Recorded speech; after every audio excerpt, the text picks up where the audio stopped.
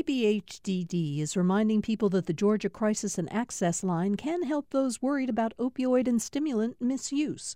The toll-free number is online and is active 24/7. More information at opioidresponse.info.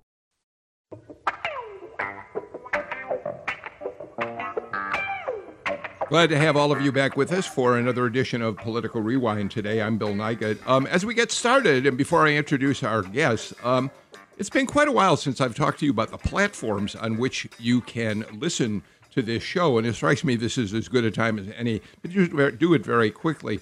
Obviously, our show now airs live at 9 o'clock in the morning. It then repeats an encore episode of the show at 2 in the afternoon for those of you who can't be with us at 9. But you can also subscribe to our podcast, obviously. And a shout out to our Facebook Live followers, because although we no longer have a picture up because we don't have TV cameras as we continue to do the show from remote locations, you're still listening on Facebook Live, still posting comments, which I read with great interest on most days. So you can go to the GPB news page and listen to us there if you'd like to and become part of that conversation. I am kind of grateful we're not doing pictures anymore because it's allowed me to grow a pandemic Grizzly Adams beard. Somebody in my family said I'm beginning to look like David Letterman after he left television. It's kind of fun, but in any case, those are all the ways and more that you can participate in Political Rewind. And I continue to read your emails at bnigut@gpb.org. All right. It's been a couple weeks since we've spent a show talking about the pandemic, its impact on Georgia. And over the last week, as the numbers here have continued to spike, it seemed that this was an awfully good time for us to return to that subject. Where are we headed? What's the state doing to slow things down? And so we've invited two experts to talk with us about that today. Dr. Harry Hyman is a medical doctor who is an associate professor in the School of Public Health at Georgia State University. Harry's been on the show a number of times, and we're really glad to have you back, Harry. Welcome. Thank you, Bill. We're also joined today by your colleague, Dr. Rodney Lin, a PhD who is the interim dean at the School of Public Health at Georgia State University. The two of you, Rodney, published a terrific essay about health disparities, which I know is an area of interest for both of you. And as we get going in the show, Rodney, I'm going to be very interested in talking to you about this ongoing problem of the disproportionate impact of the virus on minority communities and the underlying problems that have led to that. So, Rodney, thank you, too, for being here today. Thanks for having me, Bill. Let's start with a national overview and then bring it in to Georgia. Here's the first couple of graphs from the New York Times story this morning on the virus. As President Trump continues to press for a broader reopening, the United States set another record for new coronavirus cases on Wednesday. More than 59,400 infections announced. It was the fifth national record in 9 days. The previous record, 56,567, was reported on Friday. The country reached a total of 3 million cases on Tuesday as the virus continued its resurgence in the South and West. At least 5 states, Missouri, Tennessee, Texas, Utah, and West Virginia, set single-day records for new infections. One more part of this story. As of Tuesday, the country's daily numbers of new cases had increased by 72% over the past 2 weeks. And by Wednesday, 24 states had reported more cases over the past week than in any other 7-day stretch of the pandemic. That's nationally. Georgia, and then we'll get into our conversation. As of yesterday, in fact, on yesterday, Georgia had the second highest number of positive cases reported, 3,420 new cases. That's the second highest since the start of the pandemic.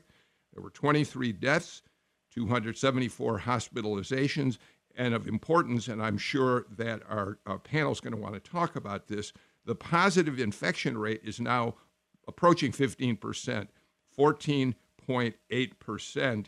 Tom Faust points out that Phoebe Putney Hospital down in Albany, which had been the center of the pandemic in this state for so long and then had done a pretty good job of getting rid of it down there, is starting to see cases again. They've started hospitalizing people once more, and so we're going to have to watch them closely. All right, so one more thing, and then we'll bring in the panel. The lieutenant governor was on CNN this morning, Jeff Duncan, and he was asked about the numbers in Georgia as they spike. So let's play what he said and then got response from our panel. Well, we're certainly paying very close attention to the infection rate. We obviously across the country are seeing an increase in infections. I think other numbers that we're continuing to pay close attention to are hospitalizations and deaths. And fortunately for now, the data doesn't point to the exact correlation that we saw early on. When you talk to our hospitals around the state, obviously a huge concern of ours is to make sure that there's available resources at those hospitals. We continue to hear good words from our hospital systems that there are additional resources out there. You know, one of the things I think we need to continue to talk about is there's improved therapies that are continuing to arrive. That yesterday in a conversation with some folks in the healthcare system talked about the average stay on the front end of this virus was 14 days in hospitalization, and now it's down to 5 to 7 days. All right, so let's unpack all of that. Let's start, Harry, when you hear the lieutenant governor talking about, yes, we've got a spike in cases, but fortunately hospitalizations and deaths are down. We've got resources in the hospitals. How do you respond to what he's saying? I want to scream and shout, Bill.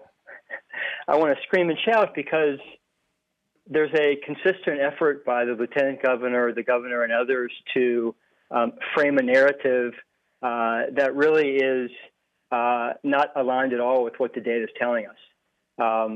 For him to tell us that, well, we're not really seeing the hospitalization and our hospital systems are doing fine is just counter to the reality on the ground. It was about 6 weeks ago that the governor in a news conference celebrated that we had finally brought our hospitalization rate under 1,000. We now have over 2,200 hospitalized patients across the state. If you look at the GEMA data put out yesterday, more than 80% of our critical care beds across the state are full. And if you look across the regions, and there's about 14 state regions made up of, on average, about 15 counties, we have 6 regions with less than 16 available critical care beds and 4 with less than 10 available critical care beds. We are racing towards a crisis and trying to create this narrative that, we can reopen our state in the way we have without real-life consequences. And when I talk about real-life consequences, I'm talking about life and death consequences, is just incredibly disconnected from the facts and the data and irresponsible leadership and irresponsible messaging. So, Rodney, I have heard other public health officials, experts, say that it's looking at the data that about daily infections that are reported in can be a little bit misleading, that we need to look at 7-day averages, which are up in Georgia. But another thing that I've heard several of them tell us on this show is that the number they're really concerned about is the number of deaths as well as hospitalizations. So if it's true right now that deaths are down substantially, isn't that a positive sign? Well, certainly we want deaths to be down. I mean, everyone agrees on that point.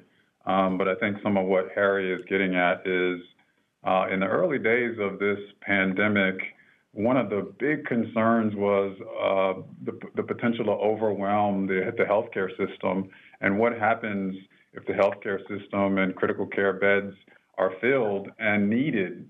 And so, Harry just said that we're racing toward a crisis. And I would agree with that.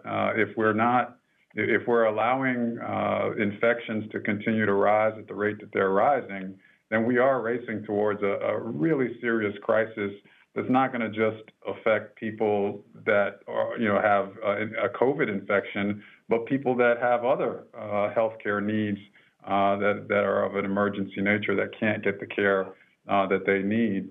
I think certainly if we look across the country, we're seeing states everywhere. I mean, many states that are having record levels, as you've pointed out. And we're also seeing from an international perspective, a country like Sweden that didn't take the precautions that it needed around social protections, that this ultimately costs lives, and they had hoped that it would save their economy, and they're suffering there as well. So I think in many ways there's a false choice between locking down and saving lives.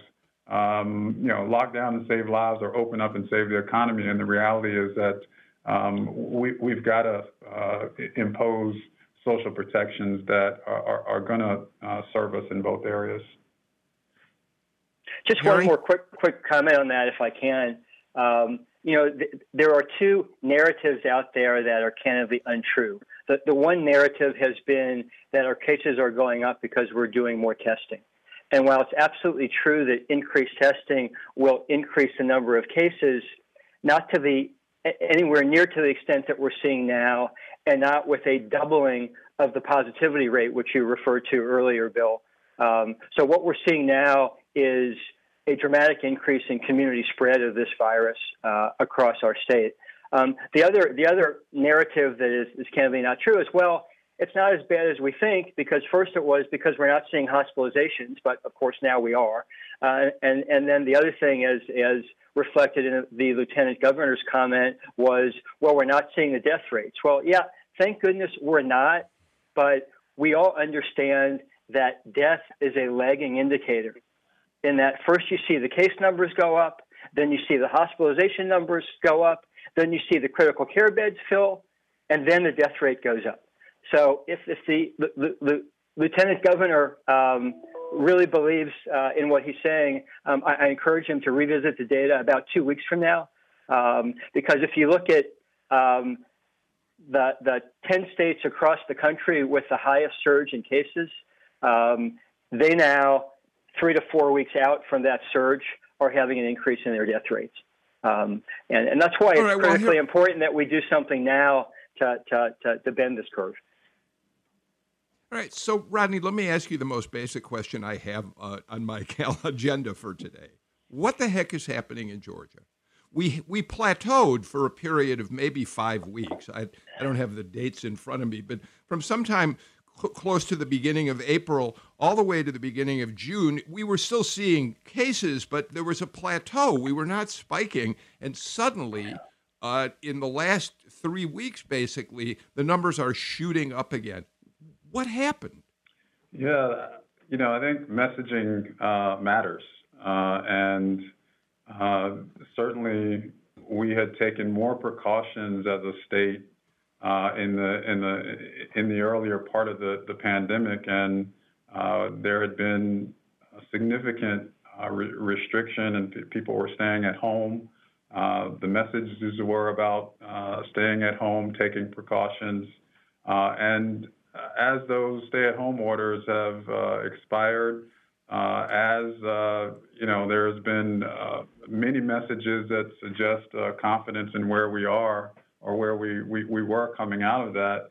I think we've seen a lot of the population re-engage in behaviors that they were engaged in, prior to this pandemic, and a belief that this was behind us. And so as we think about what's needed going forward, certainly, the social protections that I mentioned earlier, mask, the wearing of mask and the requiring of mask is a basic and fundamental strategy that for which there is considerable evidence and data that it works. And so in addition to physical distancing, that's something that we've got to do.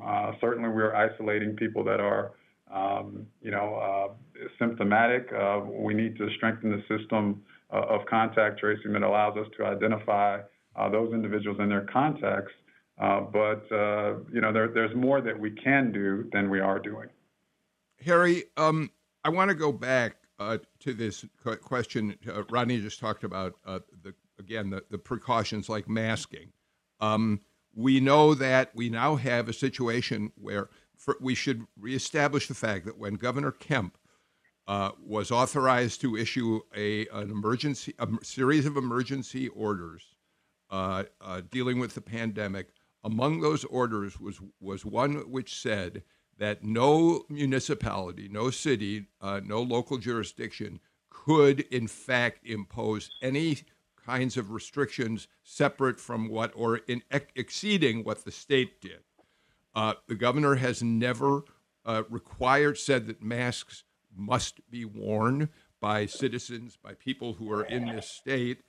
He's encouraged them to, but he's resisted mandating it. Now, though, we have the biggest jurisdiction, the city of Atlanta. The mayor has said masks are now mandatory.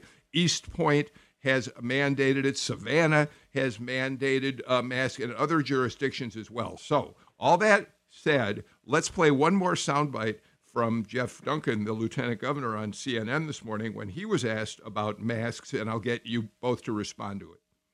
Well, the position that the governor takes, and I fully support this, is that we are encouraging every single person in our state, all 11 million Georgians, in every community to wear a mask when at all possible.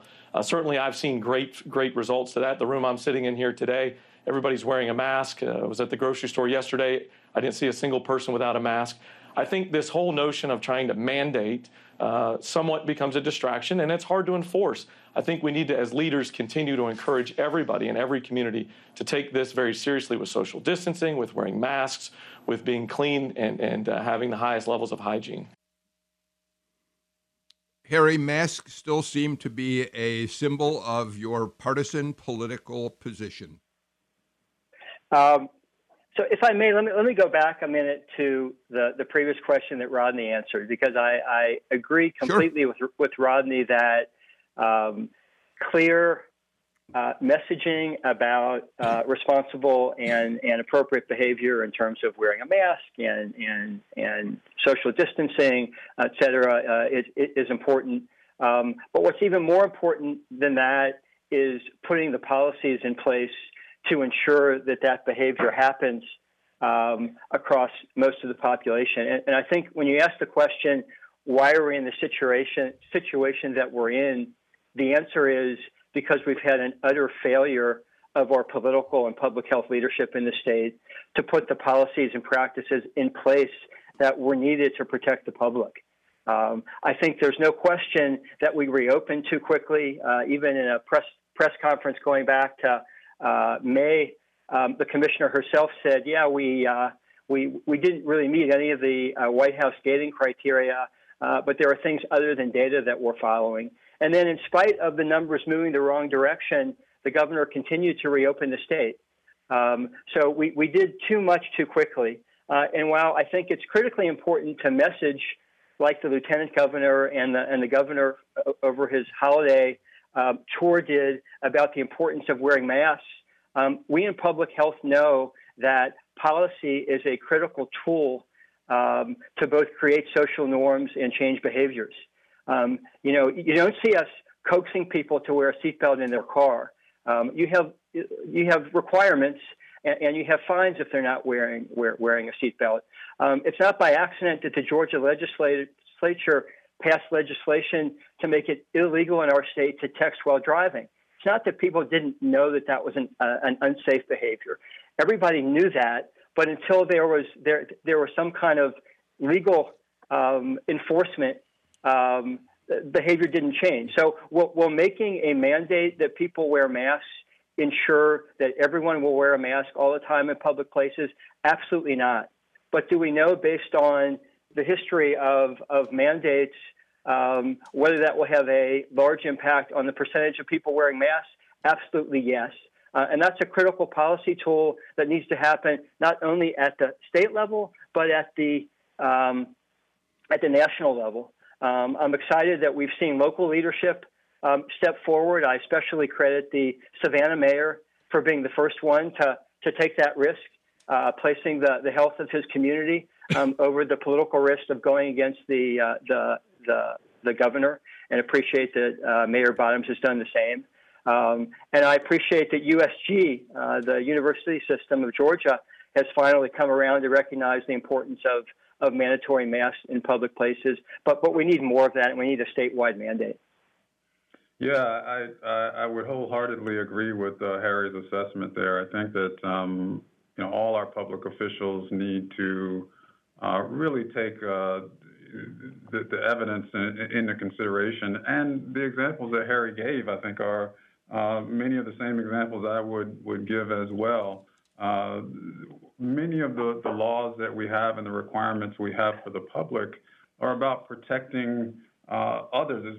Some of it's about protecting the individual engaged in a behavior, but so often it's about protecting other people in the community. And this is an example where we need laws, requirements, mandates that instruct people to engage in a behavior that is going to protect others. And so that's what we need to see. And I too applaud the public officials that are taking those matters into their own hands and using all the authorities that they have to ensure that the public is protected. So we are going to have to get to a break in a minute, but I'd really like to ask one last question before we do, and it's very practical. Rodney, I'm more than happy to have you start with this. I have said on the show on any number of occasions that I continue, and so do my wife and our adult daughter who's come home to weather this from Brooklyn with us. We continue to shelter in place for the most part. We're not going out shopping for groceries. We're not running to the drugstore. My daughter's even figured out how to get somebody to deliver Dairy Queen ice cream to our house. So, so here's my question, Rodney. How safe should I feel if I do wear a mask, if I do practice social distancing, if I do stay 6 feet away from people in the supermarket? How safe should I feel going out into the world at this point? Or am I correct to continue sheltering in place, especially as the virus is surging here? Yeah, that's a great question. So, at my home, we're doing much of the same as what you're doing at your home. I mean, we order groceries ahead. We go pick them up and have them put in the back of the car. And so we're doing all we can to continue to practice the same things we were practicing 2 months ago. I think the reality, and I talked about this false choice earlier, the truth is that we can't, I don't think it's in the interest of the state or the nation to stay locked down indefinitely. And so I don't think that we could continue to do that. But there's so much we can do to mimic the protective benefits of the lockdowns. And one of our other faculty members here in the School of Public Health, Gerardo Chao, co-authored a piece in the Harvard Business Review that was really talking about this concept of how do we mimic the protective benefits of lockdowns without their destructive downsides. And I think that's what we ought to be moving towards. And so we had this period where, we had these lockdowns and in some ways flattened the curve.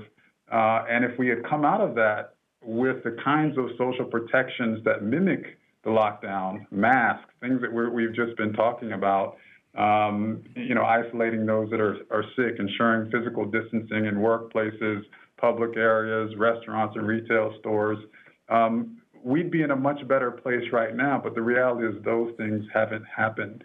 So really to your question about how safe are we, I think there are different risk profiles, and each individual has to take their risk profile into consideration. And for certain groups of people, they need to take additional precautions.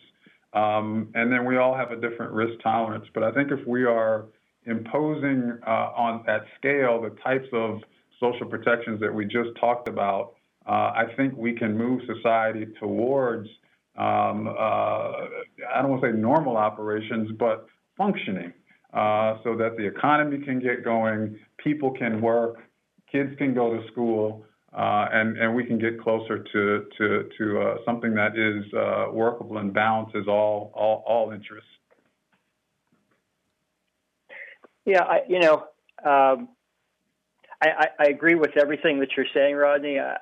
My concern again is about the policy and public health infrastructure needed to create the conditions for us to open the economy safely and allow people to resume some of those activities. And I worry, you talk, Bill, about what you're comfortable doing. We're all talking from the comfort and protection of either our home or our isolated, no one else is in the building office. If you think about those communities being disproportionately impacted by this pandemic, they're having to choose between their lives and their livelihood, right? They're having to choose between either going to work at their job where they don't have a choice of either coming into work or losing the job and continuing to make money to pay rent and provide food and take care of their families, or protect their health and maybe the health of more vulnerable people at home by not going to work, but then putting themselves at a significant social and economic risk. And it's estimated to be about 40 million people nationally that are in that position, and those people are disproportionately Black and brown and low income. That's what gives me heartburn and keeps me up at night. Well, and you have set us up for the conversation I want to have when we come back from our break, because it points to the essay that the two of you co-authored on this very subject of health outcome disparities. And so we will do that when we return. In the meantime, you're listening to Political Rewind.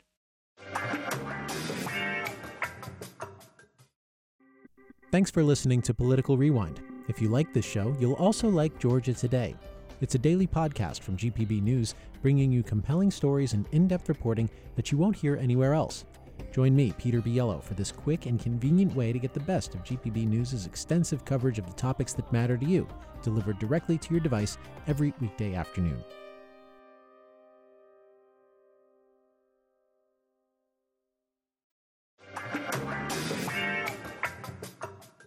We're back on Political Rewind, and glad to welcome Dr. Rodney Lin, who is the interim dean in the School of Public Health at Georgia State University, and his colleague, Dr. Harry Hyman, associate professor in the School of Public Health. I said before the break that the two of you have co-authored a really important essay about what this virus has exposed, which is the terrible disparities in how health, in the many aspects of the minority community, how the minority communities of this country and this state make their way through life, and how white communities deal with life every day. And we've talked about that with some regularity on the show, but your essay puts it in a context that I think we really need to talk about. And if you don't mind, I'd like to read you both one paragraph of it and then have you have the broader discussion. You say the same historical and contemporary policies and practices that lead to racial residential segregation, barriers to education, housing, and economic opportunities also lead to increased health risks and worse health opportunities and outcomes. It is not by chance or due to lack of personal responsibility that there's a 13-year life expectancy difference between Buckhead and Bankhead in Atlanta, and similar disparities between urban and rural areas in our state. Long before Dougherty County was devastated by COVID-19, it ranked 152 out of 159 Georgia counties in health outcomes. So it's a much bigger problem than just the fact that minorities, people of color, are ending up with COVID-19 at much higher rates than the rest of us. It's a much more systemic issue. That said, Rodney, the virus has, in a very dramatic way, disproportionately affected people of color. Yes? Yes, we should all be not only alarmed, we should be responding to what's happening in a significant way. And I think what we point out in the piece is that there's much more that can be done and should be done to support and respond to the needs of minority communities across the state. I think one of the main thrusts that we put forward in the piece is really that what we're seeing is not simply a function of, African Americans, have higher rates of diabetes or other chronic diseases, and that's why they're getting ill. I mean, there's some truth to that, but the underlying question is why? Why do the disparities exist that you've talked about in life expectancy, that for almost any health outcome that you can name, there's a significant disparity, and we point specifically to structural racism and problems in our systems that produce these inequities and disadvantage and discriminate against African American, Latino, and other communities of color. And so, these are the things that we're bringing to the attention of the public and our public officials, and really demanding that this be attended to in a way that's meaningful and that produces equity in outcomes. Terry, CDC data shows that, let me just say this and I'll give it to you. CDC data show that Blacks and Latinos are 3 times more likely to become infected with COVID-19 and twice as likely to die. I just throw that in to make the point even more dramatically. And I see that, that's CDC conclusions based on national data, and we're seeing the same trends in Georgia. And candidly, the response that I've seen to date is a lot of hand-wringing, and boy, isn't that terrible? But no meaningful action to respond to the data. And I think the critical point that Rodney made was that it's critically important to have data to understand what the disproportionate impact of COVID-19 as well as other health conditions is on different communities. But what's more important is to use that data to inform the policies, practices, and approaches that are needed to target those communities being disproportionately affected, both to ensure that we provide protection and reduce their risk, and ensure access to treatment and supports. It's also not by accident that the same communities being disproportionately impacted by COVID and other health conditions are also those same communities that are being disproportionately impacted by the social and economic impacts of COVID. And as our essay suggests, the foundation for that is structural and systemic racism. It's a structure and system that makes poor Blacks in this country in urban settings 10 to 30 times more likely to live in communities with concentrated poverty.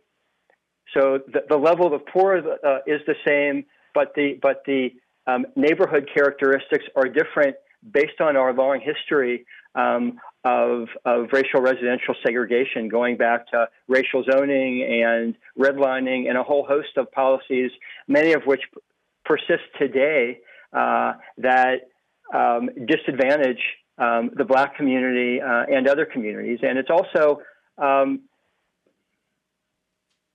not by accident that low-income workers in essential jobs and in service industries are being disproportionately impacted, because they're the ones that aren't sitting behind a computer working like the three of us are, but are having to show up for work as we've reopened the economy, whether appropriate protections are in place or not. And that's a problem that needs to be addressed not only by the public broadly, but especially by policymakers. And I'm speaking particularly about our political leaders and our public health leaders at both the state and local levels. Yeah, I would add that we've also responded differently. I mean, thinking about this issue of systemic racism more broadly, we've also responded differently to different problems or similar problems differently. I mean, a couple of examples. Certainly in the criminal justice system and what we see around policing, there's tremendous disparities both in terms of arrests, violence, deaths, and sentencing. And you could also look at the opioid epidemic, another health crisis. This is being treated and framed very differently. I mean, there are resources and support, whereas in decades past, when we had a crack cocaine epidemic, that was treated very differently, and people it was criminalized. And so, whether it's that or how we talk about deaths of despair now, there have been, challenges and despair in the African American and minority communities for long periods of time that have not been treated empathetically, with empathy, and really in the manner that it should have been responded to. So, across so many sectors and areas, there's so much that we can and should be and must do differently to address these inequities. So one of the things that I saw in your op-ed piece that struck me as an example of what you're talking about is, Harry, you point to the fact that there are now any number of drive-through testing sites across the state of Georgia, but there are very few walk-up sites. And of course, the point you make here is that it is possible that there are areas of the state where minority residents are perhaps in a situation where they don't have cars to get to these testing sites. So they're not able to deal, Harry, with the basic, going through the hoops to get to the test. Yes? Yeah, I mean, part of the question that Rodney and I work to address is, if the goal of collecting data, and just as an aside, we're actually doing a worse job in Georgia of collecting race and ethnicity data over the past 2 months than the prior period. It's missing on about 30% of cases. And there's a long list of reasons/excuses for why that problem exists now and why it's historically occurred. But I think there are ways to address that. I think the question that we're really working to answer is, once you know there's a disproportionate impact on communities of color, and in Georgia specifically, Black communities and Latinx communities are being disproportionately impacted, what then is your responsibility to do next? In the case of COVID-19, access to timely testing and treatment is critically important. From a testing perspective, the state stood up well over 100 drive-in sites, which is great, but it means that the ticket for entry to testing is having access to a private car.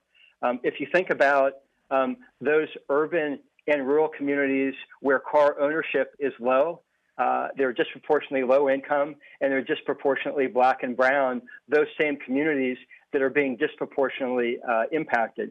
So there's a tremendous gap between resources and need just in access to testing alone. And then when you look at treatment, look at those communities that are disproportionately having problems with access to health care, which communities are disproportionately represented among those who are uninsured. If there was ever a time where it was appropriate for our state to rethink the decision not to expand Medicaid, now is that time. I mean, already 250,000 Georgians were falling into the coverage gap.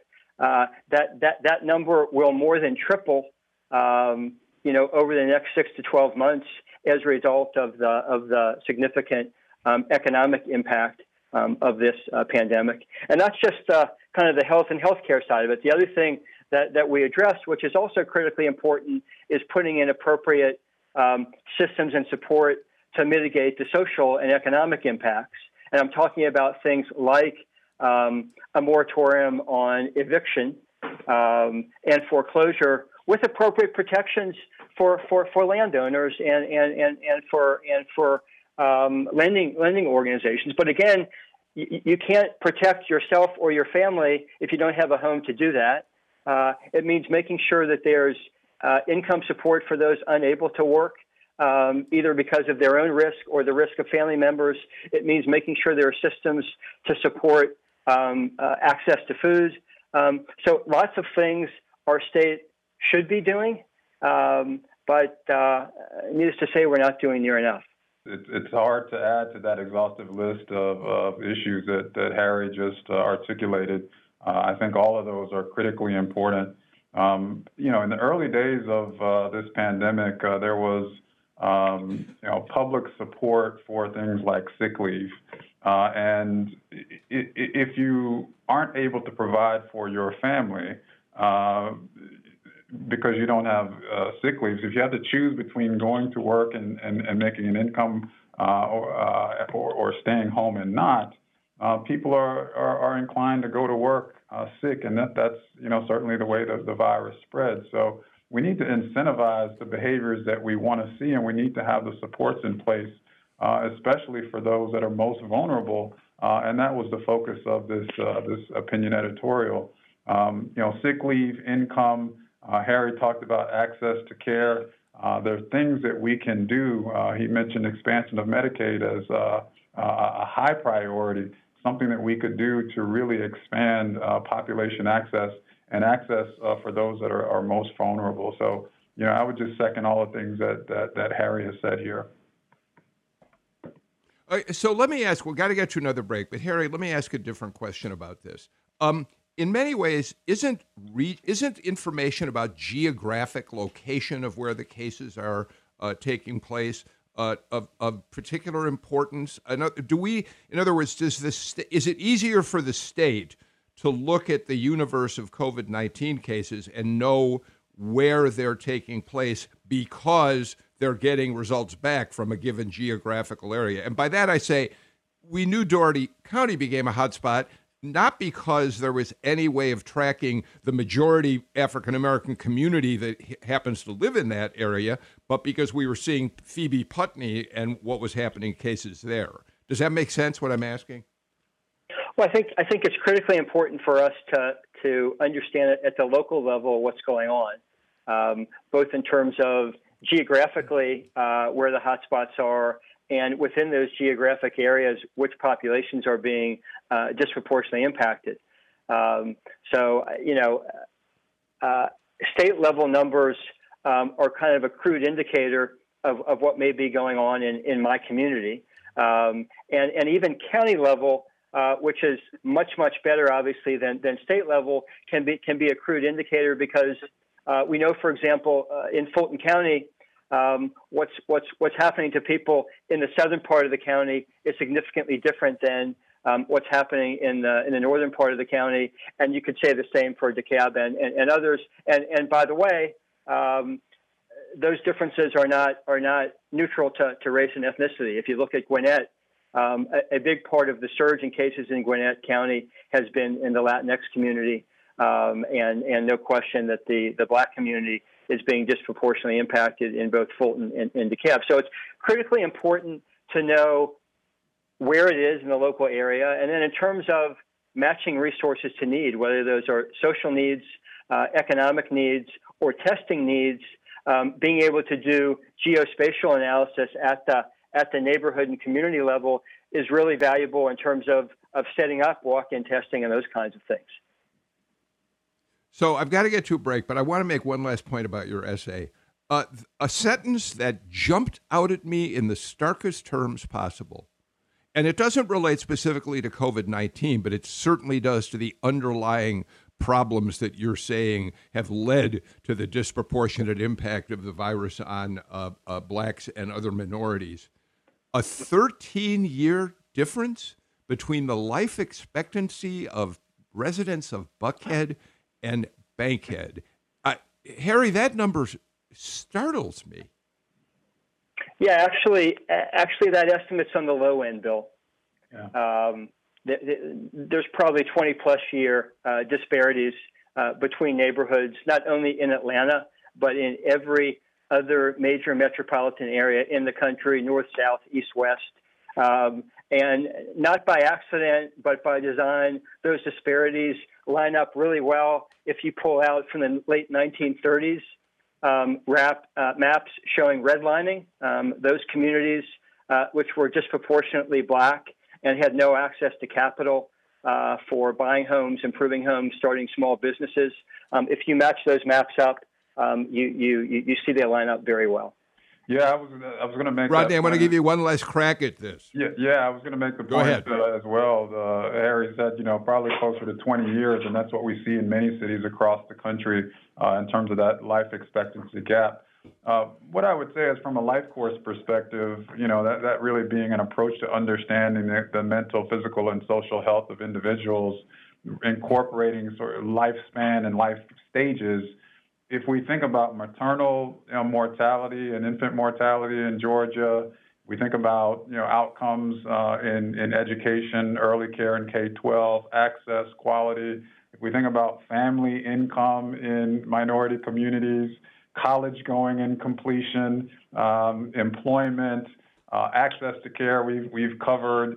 Across all of those stages, we have significant disparities, and until we're bold enough and have the political will to take on all of those areas, we're going to continue to have the inequities and outcomes that we have. And the point we're making is that that's just socially and unacceptable. All right, we give you the last word on this segment. We got to go to a break. Oh, wait, one last quick comment. When you talk about zip codes in Buckhead and zip codes in the Bankhead area, you're talking about so few miles that separate those two communities, and yet the difference is so stark and overwhelming. All right, let's get to our final break of the show, and we'll be back with just a little more on Political Rewind.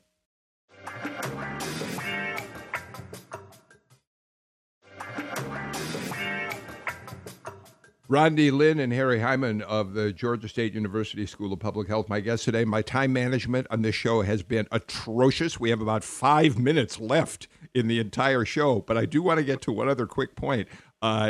Rodney, okay, so here's the thing. President Trump says all schools have to open in the fall or else I'm going to withhold federal funds. CDC's guidelines, the president says, are much too strict. So the CDC comes back and says, well, we'll revise the guidelines. This morning, Tom Faust just told me CDC says, not so fast. We're not going to revise them at all. All right, that's political circus. But Rodney, how confident would you be? I don't know if you're a father, so forgive me for asking a question. Do you want children going back to school in the fall at this point? Well, I am a father. I have 2 kids, and okay. I am hopeful that they can return to school this fall. My son is in daycare. He has returned to school. My daughter, is in high school, and I'm hopeful that she will return. So I think that should be our hope. Now, when we look at data here, only 2% or so of infections around COVID-19 are among, children under the age of 17. And there's also limited evidence that they transmit the virus at high rates. And there are also costs of keeping kids out of school, mental health, learning, access to meals, access to a safe environment. And so, I think it's important where safe to send kids back to school. But it's not solely about what schools decide. Local conditions around virus prevalence is very important, and every district is going to be different. So there's not a one-size-fits-all here, and there's going to be a need for variation in the response to schools. Yeah, I think Rodney makes a number of critical points, and I think the question we should be asking is not, should we or shouldn't we reopen schools, but how do we do that in a way that is safe and responsible? It's much more difficult to do now than it would be had we managed this pandemic better and had a lower level of cases and community spread. In fact, based on current CDC guidelines, when there's a high level of virus and cases and spread in the community, you should think about closing your school for a couple of weeks. So again, to me, that means it's critically important that the Commissioner of Public Health and the governor take aggressive action now in not only mandating masks, but stepping back some of the current reopening so we can get things in a better place to make it safer. I think the other critical points that Rodney makes is that schools aren't just about education. They provide a powerful social and economic need for many families. The majority of students K through 12 in our public schools are low income. and disproportionately Black and brown. So again, if we care about those families being disproportionately impacted by this pandemic, then we need to get it right, both in terms of the pandemic and the way we safely reopen schools. Yeah, and I would just add, we're running out of time. Go ahead. Yeah, I would just add, and it's reinforcing some things that Harry said here, that controlling the epidemic first is priority one. And once you do that, you can start to explore sending kids back to school, going back to work, but even then social protections have to be in place around mask and distancing and home isolation where appropriate, hygiene and hand washing and so on. So that has to be the approach, and we've taken some steps back, and we need to get the epidemic under control before we go forward at this point. Dr. Rodney Lin, you get the last word in today's show. Thank you so much for joining us. It was a pleasure to have you. As always, Dr. Hyman, you as well. We're completely out of time, but I thought I really learned a lot in the conversation with the two of you and appreciate your being with me. We had more shootings in the city of Atlanta last night, and a 9-year-old boy was shot in the legs. He's not going to die, thank goodness. But what's happening in Atlanta is a subject we're going to take up tomorrow on the show. Atlanta City Council President Felicia Moore, among the panelists who will be with us to talk about the crisis that we're dealing with here right now. That's it for us today. I'm Bill Nigut. Until tomorrow, take care and please stay healthy. Bye-bye, everybody.